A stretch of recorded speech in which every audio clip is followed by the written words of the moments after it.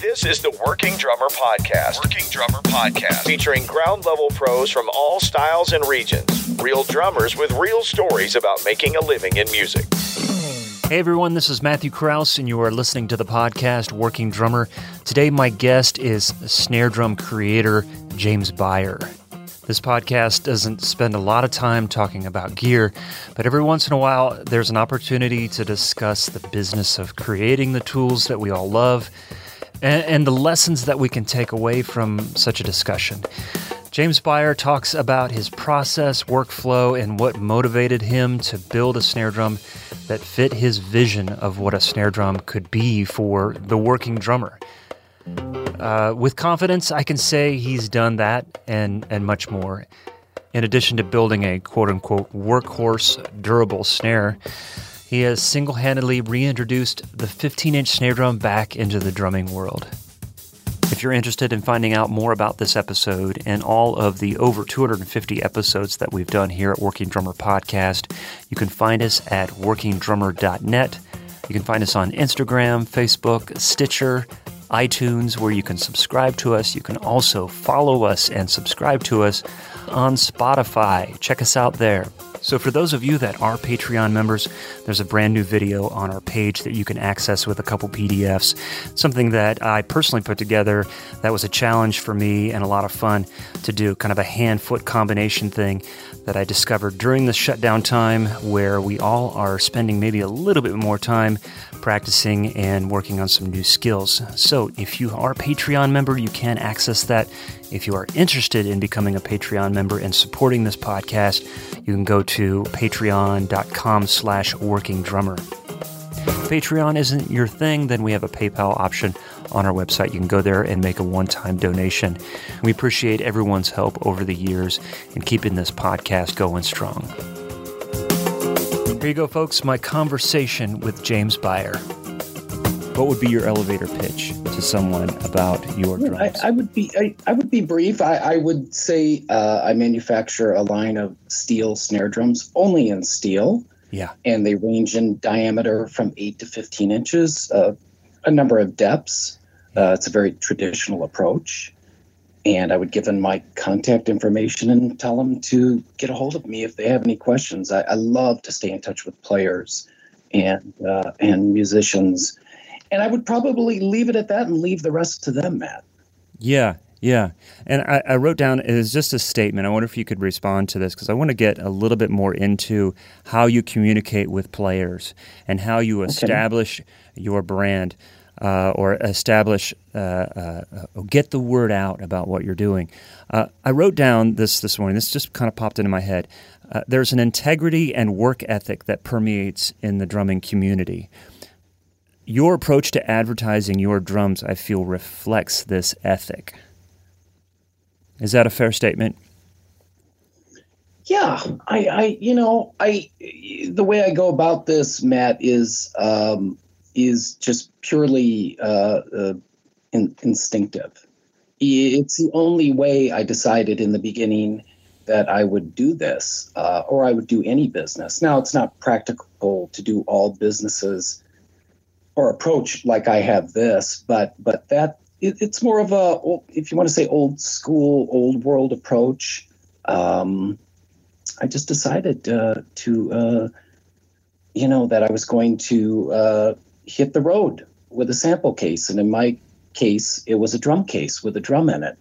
And in the early years, it was the 5.5 14. Mm-hmm. And go introduce myself to people. Yeah. I didn't go out to sell anything. And there's nothing wrong with that, but I wanted to introduce what I was doing to drummers.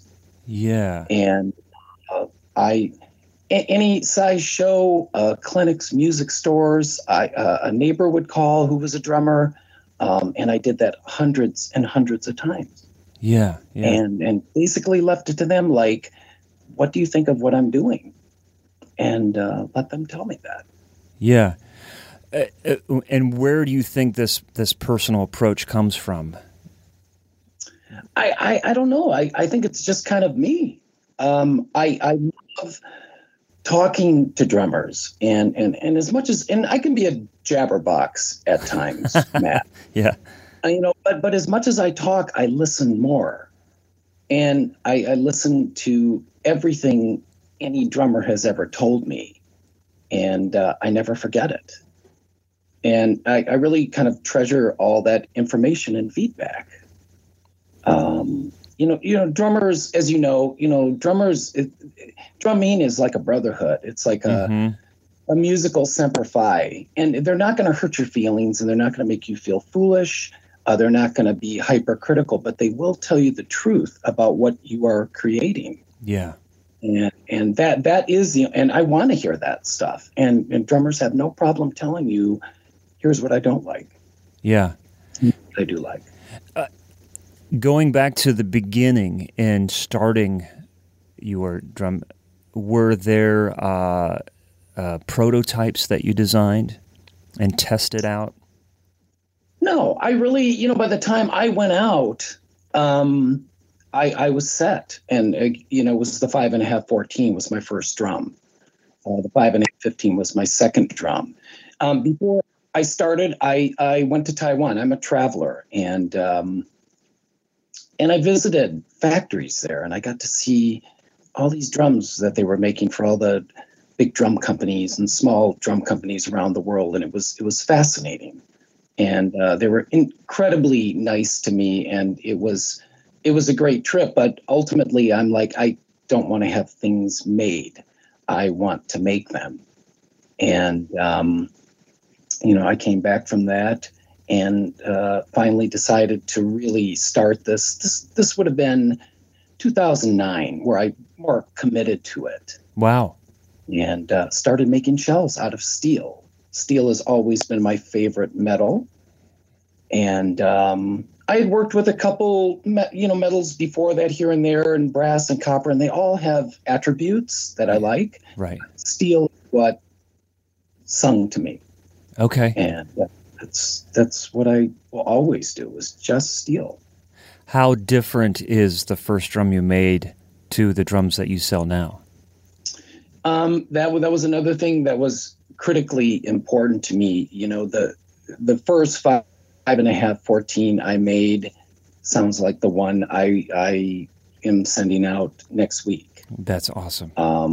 I wanted, all the drums in each size sound the same. I had a drummer the other day, and he wants a 6.5-14, and I'm like, I can't do it right now. And I told him, I said, call me in 2 years, you call me in 10 years, it will be the same, it'll look the same, and it will sound identical to the one that you played. And as a reference, and I thought, I just wanted them, tone matched. And when a drummer would see one of my drums in a show in Akron, the drum he would pick up would sound exactly like the one he saw in Akron, and they do.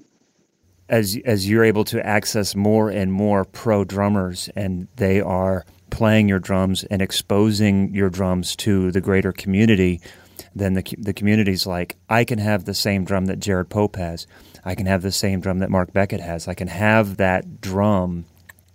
I can own that and own that sound. Now, obviously, you can't play like those guys just because you have the drum, but it is nice that where something like cymbals or even that's not as consistent for sure. Absolutely. Can you explain some of the dimensions of the drum, the shell, the edges? Well, the dimensions obviously range from 4. The deepest drum I make is 7.5. I did make an 8, but with my welding fixture, I was having trouble, with it, so I had to shorten it. Okay. Widthwise, mm-hmm. And it really made very little difference in the sound. There's quite a few actually 8-inch depth drums out there, but 4, 5.5, 6.5, and 7.5. Okay. And the edges are a straight edge. They're actually a round over. They're sanded, but it is a straight edge. I didn't want to roll form edges. It took away the sound of the drum, and which, depending on what you're making, that's might be what you want, but it didn't work for me. And snare beds are very traditional, long and flat snare beds. My snare beds are 5.5 inches long, and they're the same on every single drum, and they have been since the beginning. Wow. Okay. And the thickness of the shell? 1.5 millimeter. Okay. And I had experimented. I always leaned toward, when it came to metal drums, thicker metal. And I settled. I made a lot of shells in the early and threw them out. And this is the thickness that I decided on, and that kind of did it all. I see. To me. Yeah. And how much of the drum are you making, and how much are you using other parts from? The parts are standard, are universal. I'm making all the shells. It's a welded shell. I don't do the powder coating. Even if I had the facility to powder coat, Matt, I wouldn't. That's a tricky business, and not that it would be a waste of my time, but it's not really a musical portion of what I do. My time can be better spent doing other things like making more shells. Yeah, and it's also a skill. The guy I have do my powder coating works in the framework of a huge company, but he's the only guy I will let touch my shells because he's that good. They're beautiful, man. Yeah, he does a great job. Yeah. Oh, he does an amazing job. And but yeah, it's the drums today have a textured black coating. The earlier drums had a smoother, kind of almost a satin black.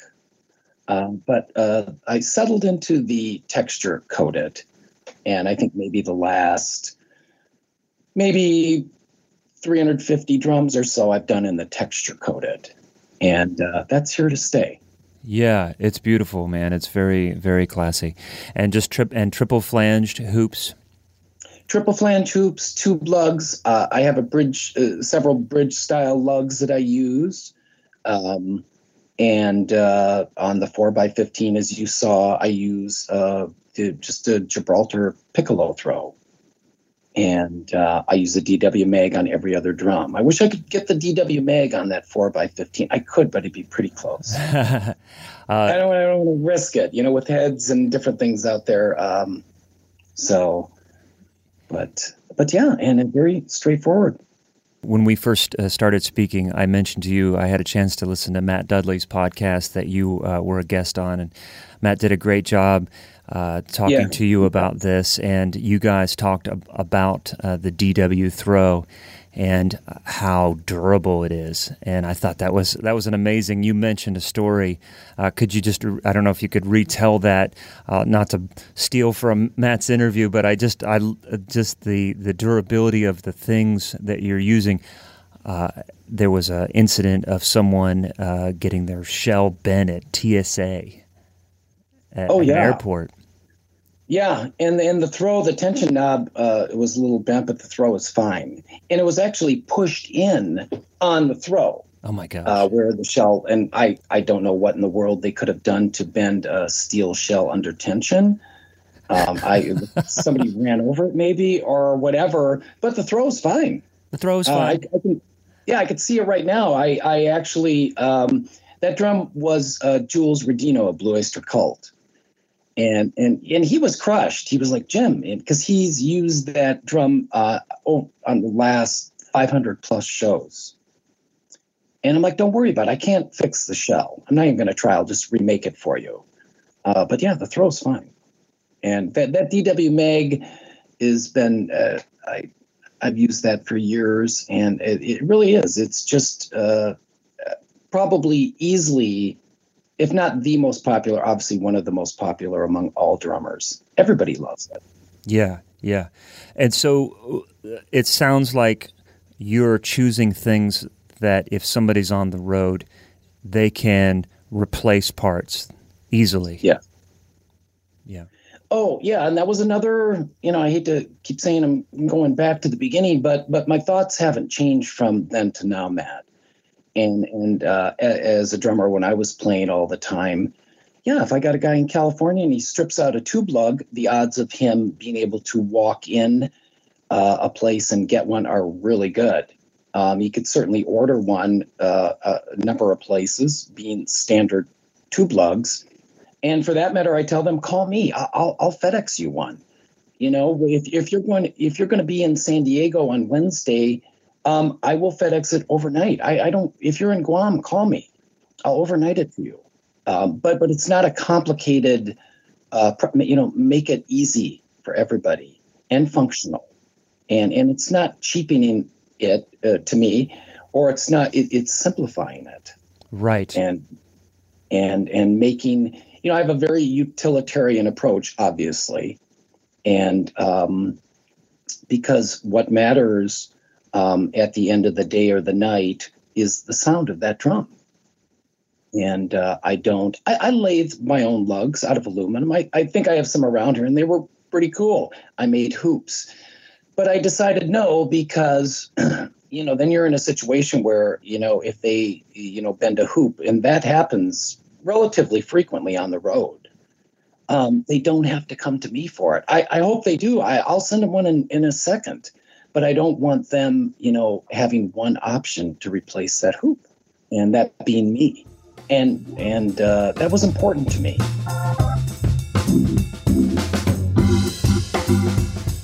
There are beautiful drums everywhere. I like everyone. I love looking at what people are creating and doing.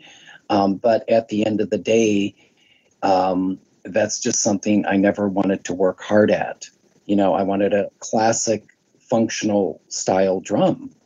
And it's an overused and sometimes misused word, but a workhorse.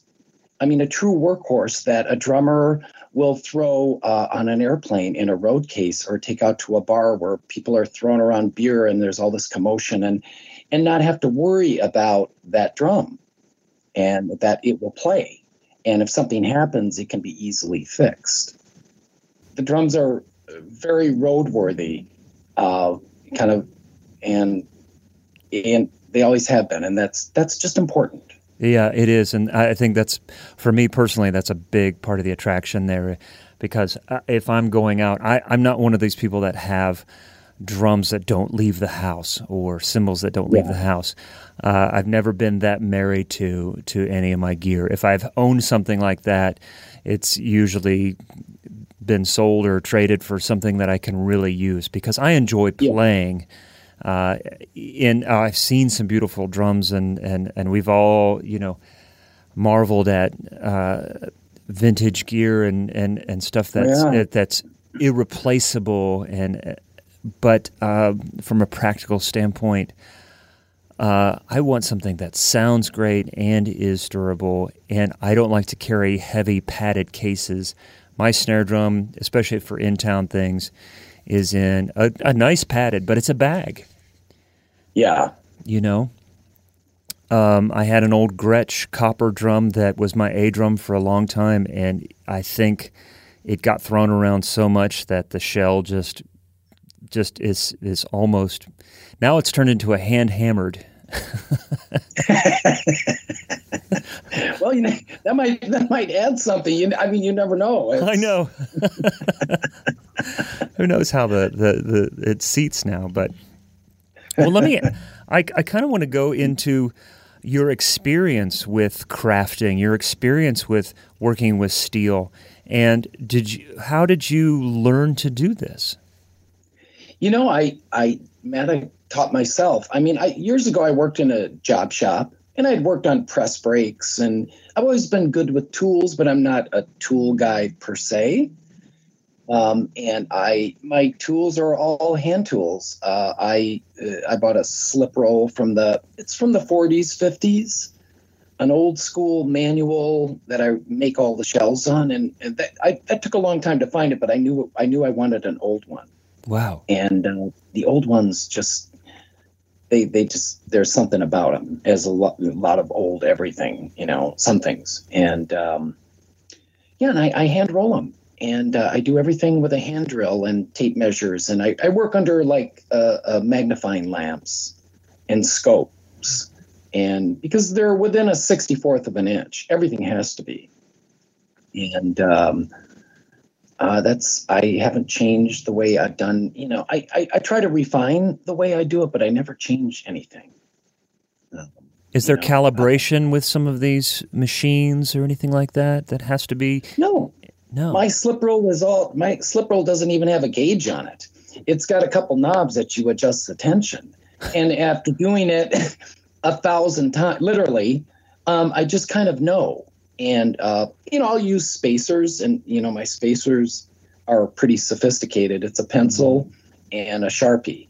And I go from there. And that's it. There's no settings, or it's more feel than anything. Wow.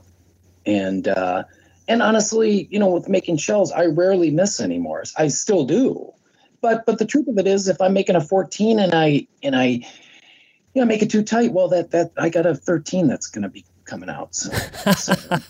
Or a 12. I'm looking at one right now on my desk that's going to be a 6.5, 12. That was supposed to be a 14. Wow. That's hilarious. Did you ever work as under an apprenticeship, work behind anybody or learn from somebody? No. Yeah. No. Okay. And there wasn't, a lot of research or anything. I had in my mind, obviously, vintage gear, which was very one-dimensional in its approach. And I knew I wanted to do straight edges. And I knew I wanted, flat snare beds always made sense to me. And not that I had drum with curved snare bed, all different types of snare beds, and they sounded great, but I wanted flat snare beds. So it was relatively easy for me. I made decisions very quickly, but those are things that I had been thinking about for a long time. Yeah. And early on, was there a snare drum in your collection that you looked to and said, you know what, if I could make this drum or some of the characteristics of my favorite drum, then I'm on the right track? Yeah, there was no particular snare drum. I mean, I love early, particularly Leedy and Ludwig. I think we all do. Yeah. And a number of drums, when I was playing all the time, I had a Black Beauty, 5x14, a hammered, which I really liked that drum, but it didn't have the bottom end that I was looking for. And to me, in all the drums that I've ever played, and in my discussions with drummers, a good bottom end, if you need or want that in a drum, is very difficult to achieve with some drums.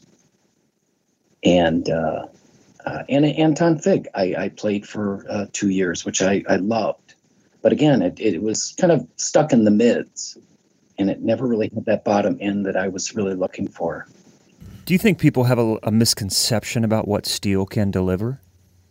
Oh, absolutely. There's an old carryover of thought that steel is a clangy, tingy, and it's not if it's done if it's thick enough. And I understand that. I mean, we've all played, in modern or earlier steel snare drums that are real thin, and they do sound like that. That's not my sound. Mine are certainly thicker, and with the powder coating, it takes out, I think, some of the things that people don't like about steel. I love, the drums are wide open. I love tones and the overtones. But the steel is almost like, or the powder coat is almost like a filter. Interesting. And Mike Dawson talked about that in the Modern Drummer podcast, and he had brought that up, and that was his guess. What he thought after using my drums, that powder coat was like a filter, and it filtered out the stuff that you don't want. I remember in the 90s, there was a lot of different steel drums that were on the market, and the shiny colors, and I'm sure anybody that was playing drums in the 90s remembers this kind of influx of powder coating ideas, and so we saw black hardware and gold-plated and all these things that just very gaudy, but I think people were experimenting with style. And those steel drums, they looked bright. They looked clangy. I didn't even take them off the shelf. Yeah. From a visual standpoint, I feel like that black powder coat emanates warmth. It emanates possibilities. I'd love to talk about the 15-inch drum. I'm honestly asking you because I don't know why the 14 became standard for us. I don't, Matt, I don't know. I think it just kind of happened that way. I think, the last really strong production of 15-inch snares was by Leedy. The 40s, 50s, I think Ludwig might have made a deeper one at that time too, the 15x8. And you see those drums around. And for some reason, 15s just left. And I had used Ludwig Chrome Over Brass, the classic, and which I loved. Again, I didn't own one, but I never forgot 15-inch drums for years. And there's just such a void of them. And, they popped up in, like J.R. Robinson's Yamaha 5x15 was a wonderful drum. And, it was a 6-ply, and he wanted a very thin shell. And they've, here and there you've seen them, but I thought I wanted to bring them back, but bring back a complete line of them and really bring them back in a big way. And I produced, I don't do serial numbers, and I'll go into why I don't do that, but at least 300 15-inch snares to date that are out there. When we first started speaking, I mentioned to you that I had borrowed Michael Grondo's 4x15, and it was just amazing. I really enjoyed it. I encourage everyone to just listen to this. It looks like a shallow, bright piccolo, but it has so much potential and so much range. And I think the thing that I loved so much about it was its sensitivity. And the space on the drum to play, it kind of gave me a lot of freedom, and I don't know what the word is. I could almost do no wrong on it. Playing ghosting and shuffles and things like that, it just spoke in a way I didn't have to work very hard on that drum to make it work and to make it groove. It was wonderful. Yeah. This episode is brought to you by Drumsellers.com, the niche marketplace where drummers, drum retailers, and drum manufacturers buy and sell their gear. List your drums for sale for free, and the only fee is 4% if it sells. Simple. Check out all the new used vintage and custom drum eye candy at Drumsellers.com. Probably one of the first drummers to really take my stuff on the road was Andy Parker of UFO. Oh, wow. He was one of my boyhood heroes, and he's used them for 10 years. Mm-hmm. He's been on the road and over 1,000 shows and the last 4 UFO records. And Don Brewer took out time for me. Oh, that's cool. He was another one of my boyhood heroes. Grand Funk was the first concert I saw. I was a kid. I was 13 years old. Holy cow. That's a good first concert. And he took the 6.5 14 on the Grand Funk tour, and from there it was a referral. Mark Beckett had a 5.5 14 on my drums, but Pat McDonald, the amazing Pat McDonald, is the one who told Mark about my drums. Oh, wow. And Mark then subsequently mentioned my drums to Eddie Bears, and on it goes. Yeah. There's a lot of Nashville drummers that are familiar with your line here, and I see that pop up a lot here and there.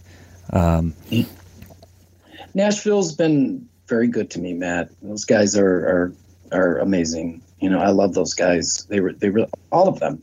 They've been. It's not like some of those guys I talk to maybe once a year briefly. Mm-hmm. Yeah.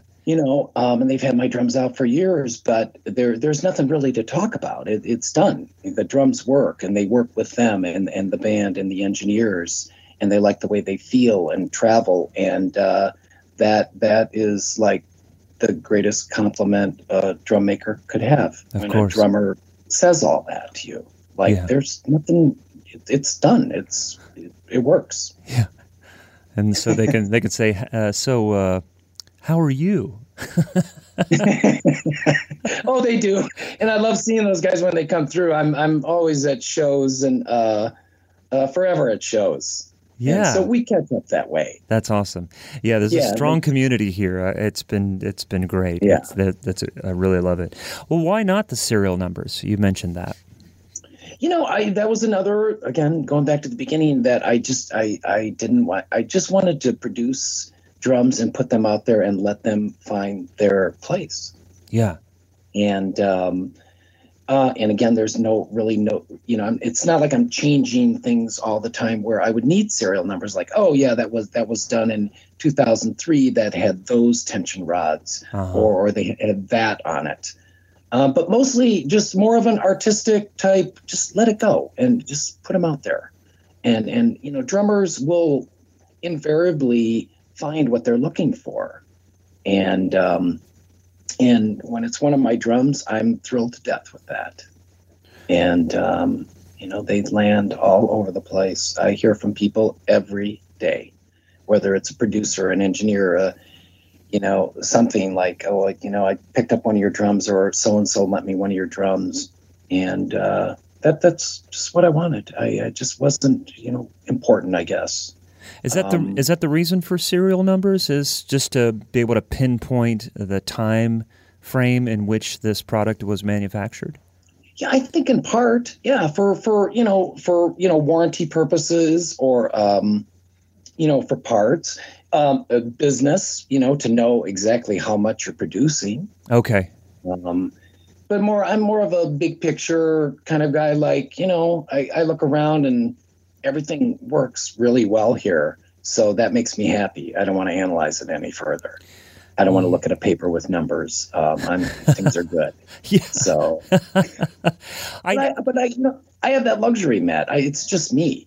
Yeah. So, if I had a staff in a big facility, it would be different. You'd have to do that stuff.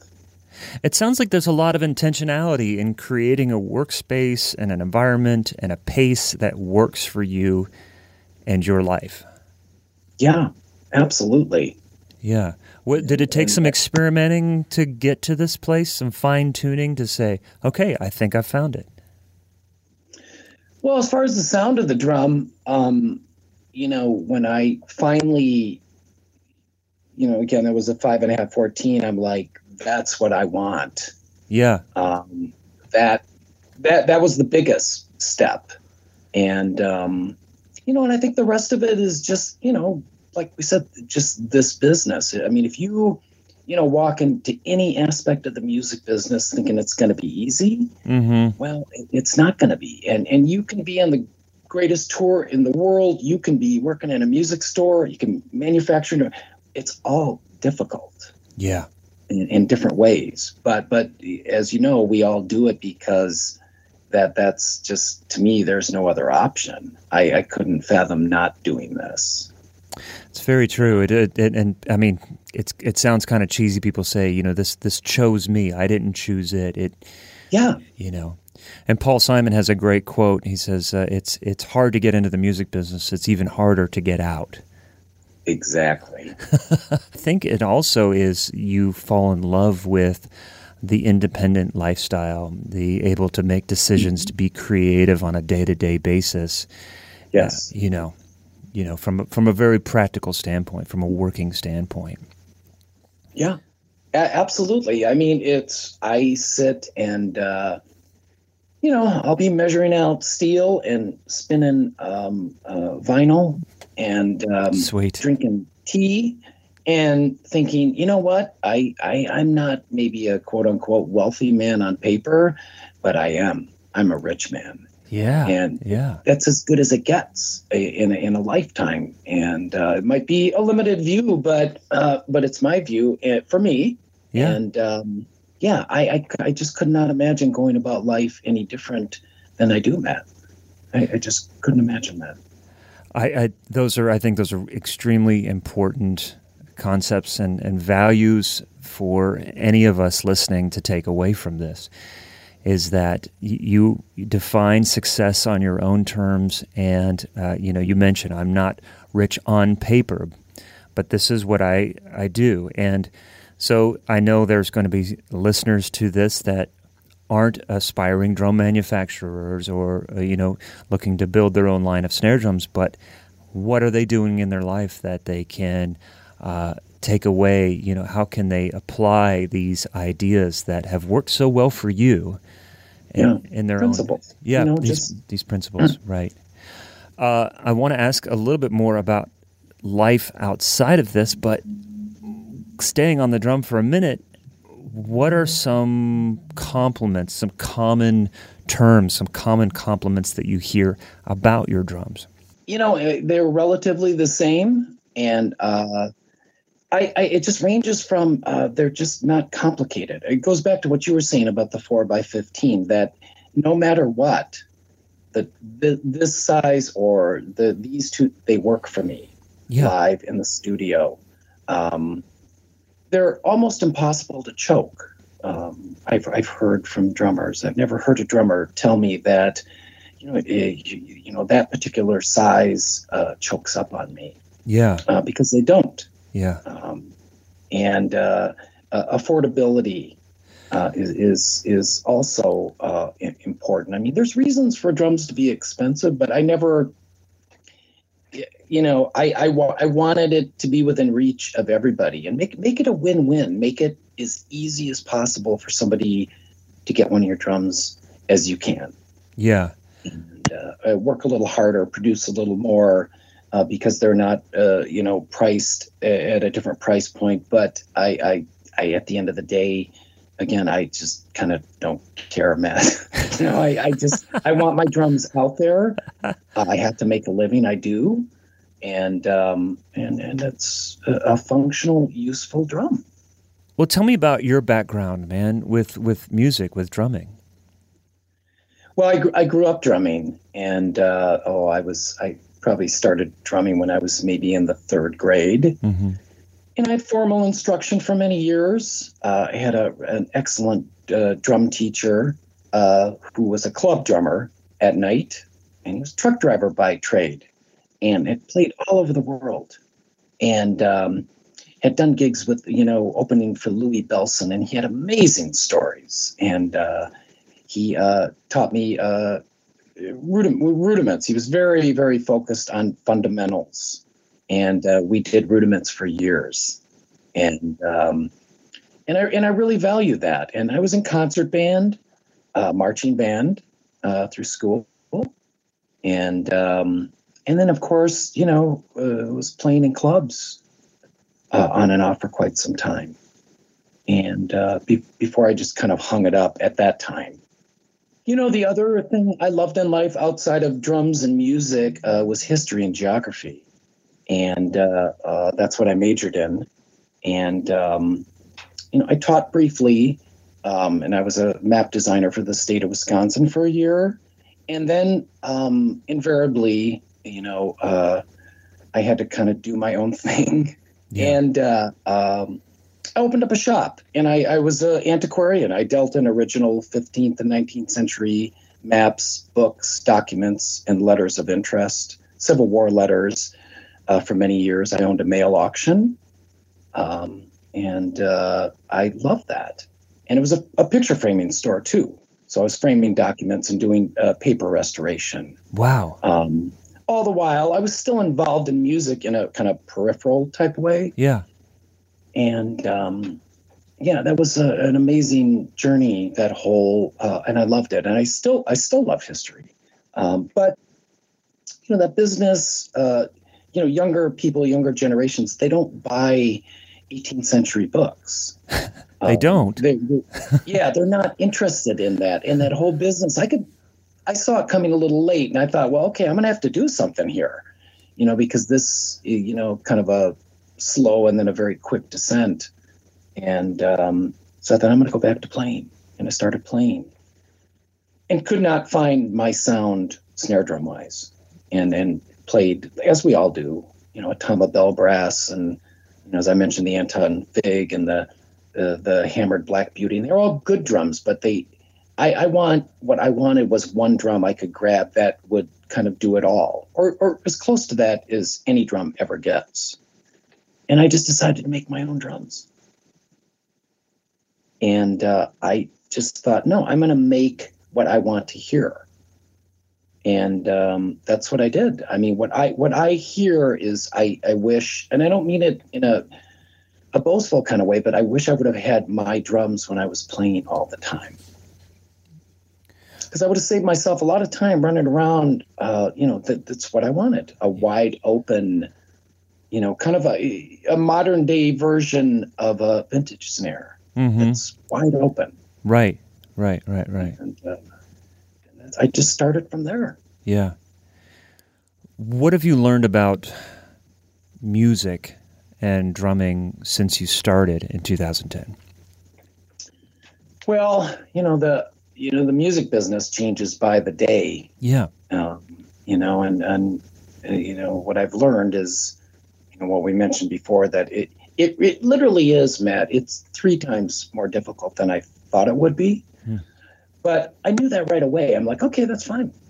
Just adjust. Mm-hmm. As far as drumming, drummers have taught me so many things about, from little things, from tuning. Like Pat McDonald showed me things about tuning. And it's literally endless what they've shown you, because every single drummer is similar as they are. They're so different. And in every band and every record. And I study that, and you get to know their styles. Where if I could close my eyes and I could say, oh, that sounds like Mark Beckett, mm-hmm. Or that sounds like Jared Pope. Yeah. It's you never learn. It's kind of a continuing education, and which I enjoy very much. There's so much great information out there, and there's so many wonderful drummers. And since we started this podcast, I am amazed at how many drummers there are. It's almost overwhelming. Oh, yeah. There's so many drummers and really good players. And great drummers. Yeah. Just off the hook. I mean, we could probably do this forever, because by the time we exhaust all the drummers out there, the great drummers that exist right now, there's going to be a whole new generation coming up. Yeah, absolutely. Yeah, they're everywhere, and it's some of the best drummers, and I think any drummer would tell you this, that that the time they walked into some dive bar and they had the band in the corner, and some guy on an old beat up export kit with tape on it that just that killed it. Mm-hmm. You see those guys, it's like, oh my God.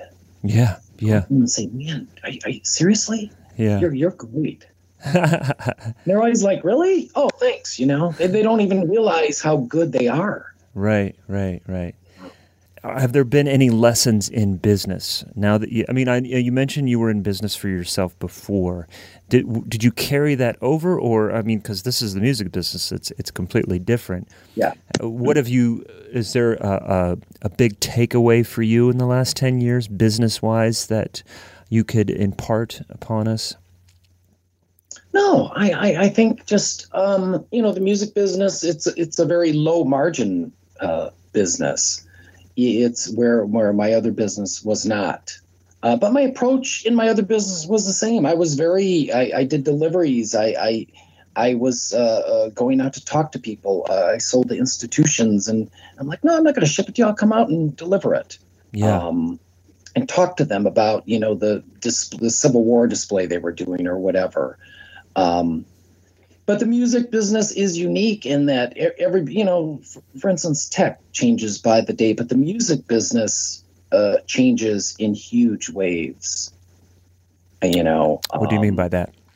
Well, I just think the fluctuation of, for instance, when you go back 10 years ago, if you were trying to sell records, sell singles, and you look at it now, is a totally different, it's a lot more difficult today to even make anything sometimes. Yeah. But I still think it can be done in the long run if you just stay with it. Yeah. Yeah. Some would say there's almost there's like cycles. They come in, and sometimes there's things that repeat. Or, in the 50s, you were selling singles, and then LPs, and people were buying whole records, and even into the CD era. Then people started downloading one song at a time again, and it seemed like, oh my gosh, we're not doing the music business the way it should be done. It's like, well, you don't have to go too far back to remember that's how people were buying records, was one song at a time. Sure. But that's getting into some territory I have absolutely zero business in discussing. I just am a casual observer, and oh yeah, I think we all are. Yeah, it's amazing. Having all our friends being artists and producing material, and I think the larger like Spotify is a wonderful resource. And I just wish artists would make more. Yeah, and you've mentioned before how you like to buy music. You like to handle. I buy anything that's available to buy. Yeah, on the spot. Yeah, and why is that? Because it's important. Yeah, and in today's world, it might. I just think if everybody bought music when there's an opportunity to buy it, given the structure of the business, is it going to make a huge difference with artists? I think in certain cases it should, but generally not. Mm-hmm. It's still going to be difficult, but just out of principle. And whether my drums are on it or not, I buy music. And if it's available on CD and vinyl and DVD, I buy all three of them. Wow. And that's awesome. And it's just I just think it's important. I mean, it's habit. It's the way I grew up. It's more nostalgic, but I think today it's more important than ever. Yeah. And to go out and see, obviously, people live. That's the thing today. Right. Not this day, but that will come. It will come back.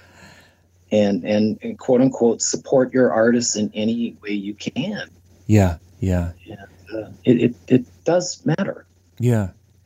It's interesting. I'm just realizing now. I think we've gotten so accustomed to how we're living our lives right now, the last few months, that we didn't start this conversation with, "Hey, how are you dealing with the pandemic? How are you dealing with being shut down?" But This episode will be around for a very long time, so I do try and keep these conversations brief. But I believe it is important to kind of address the elephant in the room as far as how we're all dealing with this in a business where interacting with other musicians and interacting with other people, and whether it's an audience or a community is very important to our business. How have things changed for you in the last few months with the shutdown? Well, outside of, I had a full calendar from spring to fall of shows, friends to see. And I'm honestly one of the lucky ones, Matt. It really hasn't affected me at all. I mean, I'm home all the time anyway to begin with. Yeah. And as far as it hasn't affected some of the, the powder coater, you have to leave time. There's, I have an order from DW that I have to pick up at Interstate Music. I haven't been able to get for 2.5 months. My mags, I get them through them. And but other than that, no, it really hasn't affected me at all. But I know other people it certainly has. Yeah. And I've been lucky. I sit here and make drums, and I do. I'm worried about my friends, and it's not easy because this is one of these deals where, when quote unquote things get difficult, well, I'll do this, but when you can't do anything or go anywhere, you can't fix something. Mm-hmm. You can't go get a part-time job because every place is closed. I know. Yeah. It's a weird time. Man. Yeah. unprecedented, actually, in our lifetime. Yeah, I think. Yeah, very much so. Before the shutdown, a big part of manufacturers is going to trade shows, going to NAMM, doing these Correct. different things and showcasing. But that's not a part of your operating. No, I don't. I've been to a NAMM. I went to a summer NAMM years ago in Indianapolis. Mm-hmm.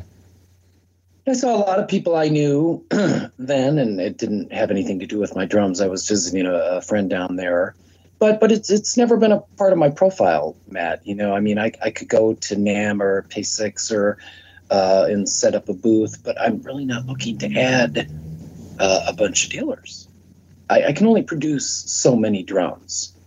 I could produce 200 drums a year, maybe a little more. Mm-hmm. And you start adding this dealer and that dealer, and I don't want to get into a backwash type situation where then I'm racing.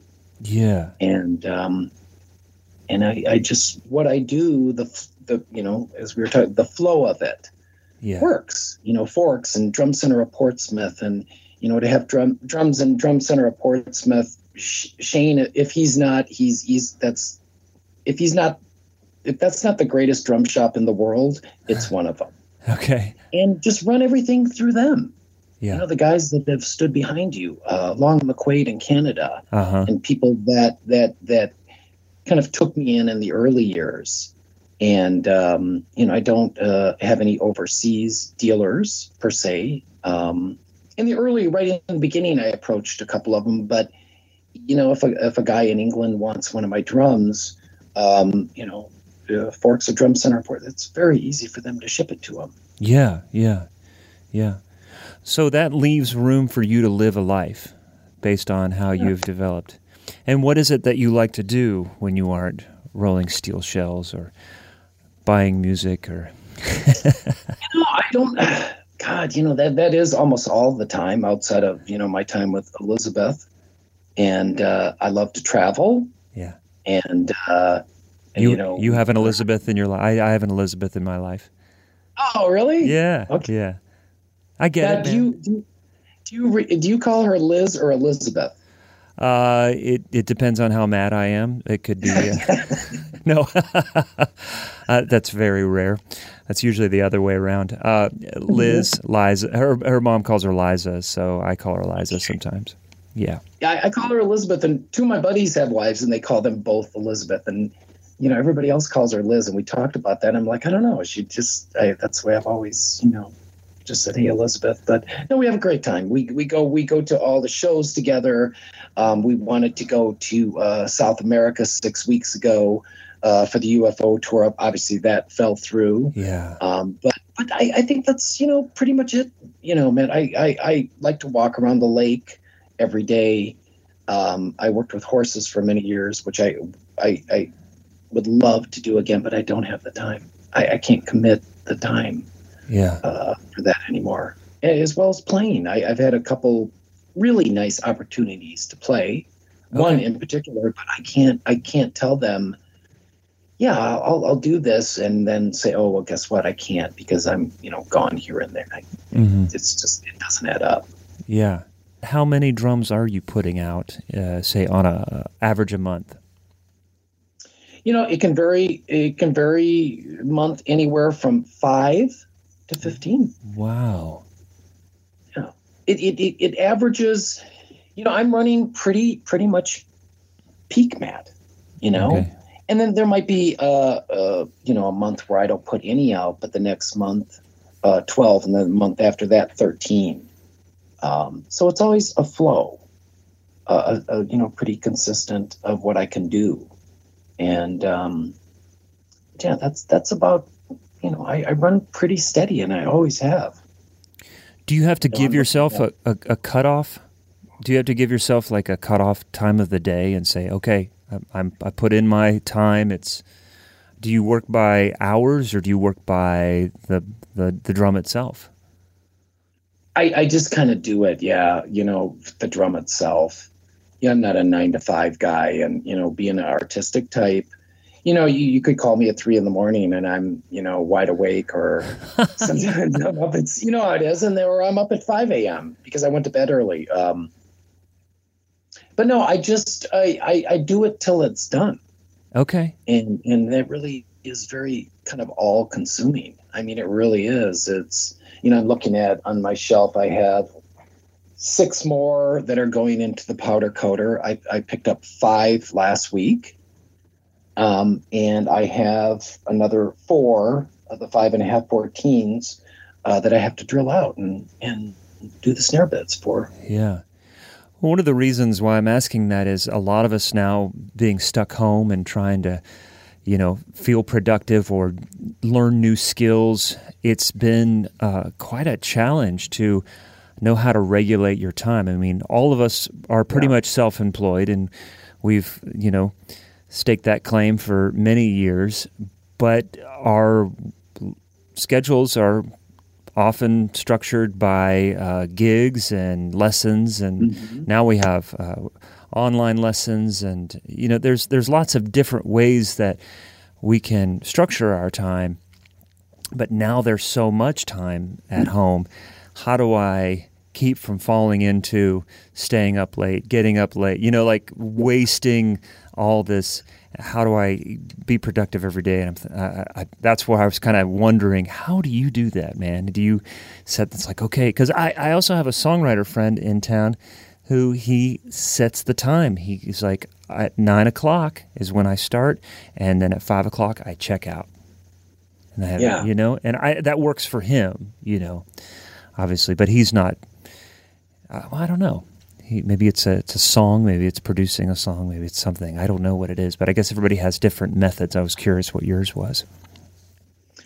When I get up in the morning, and I do like to get up early if I haven't been up too late. I like to do my media in the morning when I'm fresh.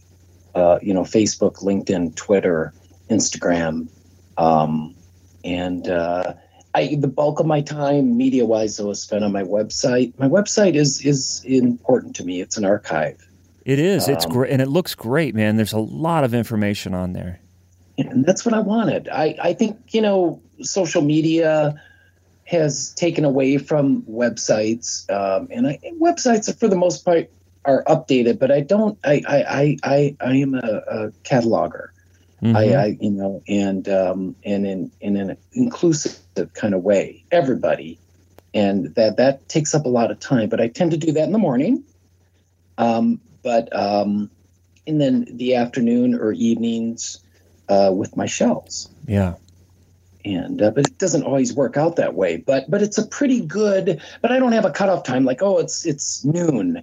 But I have done that. When I'm very pressed for time or I'm leaving, I'll set the timer for, a half hour. I got a half hour on my site. Yeah. But it's more of a reminder, like, hey, get in the shower, man, or you're not going to make it, Because I get lost in this. Oh, yeah. Oh, yeah. Down the rabbit hole. Where can somebody, if somebody's not familiar with your drum, with the sound of your drum, is there an easy place to direct them? My website, I have a lot of sound samples on YouTube. And, my sound samples are raw samples. A lot of them are clips from sound checks. But that, the clips that I have up, that is the way that drum sounds. I don't do, the video sessions in, if I do have a weakness in this business is maybe video presentation. But the videos I do have are just raw samples, and that's kind of what I wanted. I mean, that's real. That is what the 4x15 sounds like. Yeah. I get questions all the time, and I will forward some of the best clips going back to Mark Beckett of the 4x15 were some live clips from Vegas with him. Yeah. And I'm like, if you want to know how that drum sounds, this is exactly the way that drum sounds. Yeah. No, those are great. He sounds really good. There's people I've met on the road who ask about gear, and I say, well, it's a good to demo in stores, and right now that's really difficult to do. but there's a lot of people, even before the shutdown, that people needed to access information online. So this sounds like a great way for them to hear and follow their interest based on this conversation and say, "What? Okay, I got to hear this drum." So that sounds great.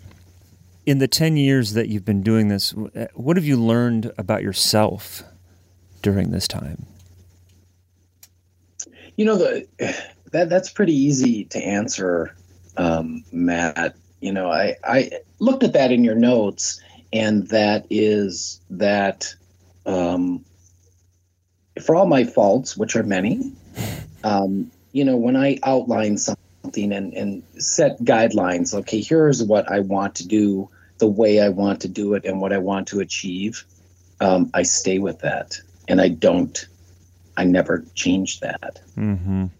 You know, and the irony of that, well, obviously it's worked out very well, but the irony of that is that I again, you know, is as much as I talk, I listen, and I have listened to suggestions and comments for many years, and I listen sincerely.